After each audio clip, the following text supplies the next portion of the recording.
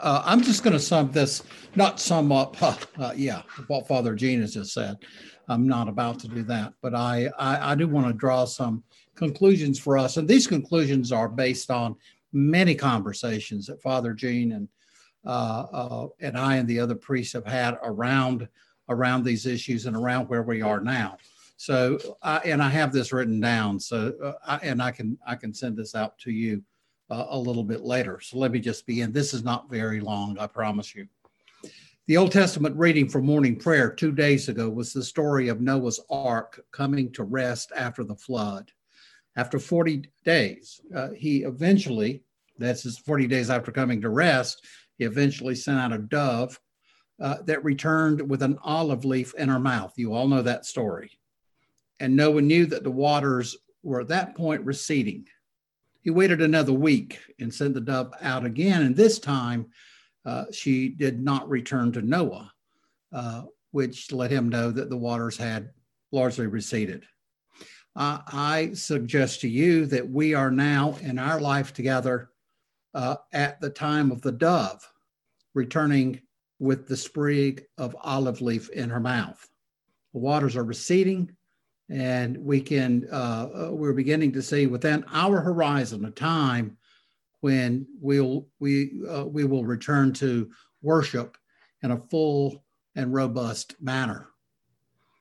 When we began this journey as a parish, we established a soft segregation for the protection of the most vulnerable among us. The 9 a.m. Mass on Sunday was designated for older members and those with underlying conditions. They were not required to attend that service, but that service was made available for their protection. And that was for the good of each member of the body of Christ and for the good of the body as a whole. That's a soft segregation. What we cannot do at this time or any other time is to enact a hard segregation that would effectively exile parishioners from services. We're members of Christ and we're members one of another, and that has real life consequences for us. Therefore, we are not now at this time in this place where we can eliminate mask and social distancing, but we can and we should adjust our protocols as we move closer to the day when we will return to 2 services without mask and without social distancing. The first step in that direction will be taken on the second Sunday of Lent, when we will return to some congregational singing. That will consist, for the moment, prudently, of an opening and a closing hymn. The hymns, the hymnals, and let me just say, these were not quick decisions. These are things that Father Gene and Father Sean and all of us have been talking about together for some time. And so these decisions were not made this morning. The hymnals and the prayer books will be returned to the pews this week. The bulletins will be Sunday if we have church. I hope. I don't have. I hear there's some kind of snow coming, but the bulletins will be in the narthex for you to pick up as you come in, as it used to be. Over the next few weeks, you will still need to sign up for the services you're presently attending, and we will still have assigned pews. We're still going to have 4 services, still going to have social distancing, still going to require mask, but we will begin singing. The hand sanitizers will be removed from the chancel, but we will continue to have hand sanitizer in the pews for your convenience. The pews will no longer be cleaned after each service. And this is based on data and a state of the art of understanding the science, not from me, but from Father Gene. The pews are cleaned weekly, thoroughly. That's our first stage of reopening to a fuller, to our fuller services, and that will begin, God willing, the second Sunday of Lent. The next stage will likely, I had originally thought there would be some stages in between, but now after working through this, it seems to me that the next stage will likely be fully returning to 2 Sunday services, 2 Sunday masses, but I don't have a specific time when that will occur.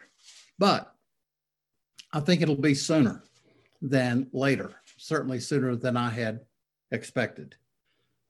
This depends mainly on how many of our adult parishioners are vaccinated, and in particular, those who are vulnerable and elderly, some of whom, many of whom, have already received their first vaccinations or are signed up for their first vaccinations.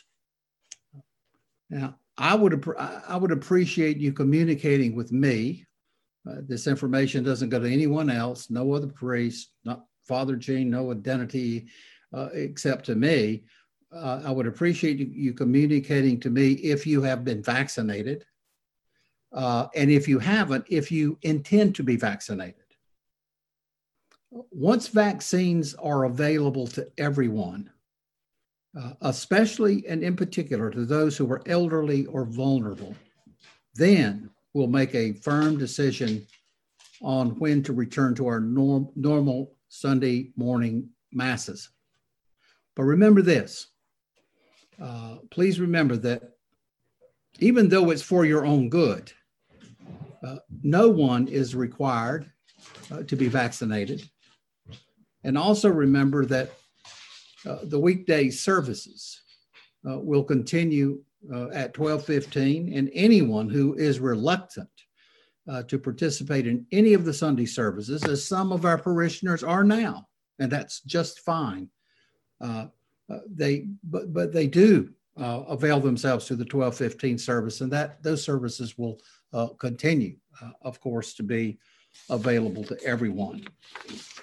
So that's that sort of wraps it up. I'll be happy to send this out. I'll be happy to have questions. I would prefer you to write questions to me, and I can answer them that way. Also, if you have any questions about anything that we've talked about tonight, about the issue of the vaccines, please email me or call me or text me, and let's set up a time to get together if you want to and talk more about the ethical and moral issues involved with this. That's all I have to say. I want to thank Father Gene for.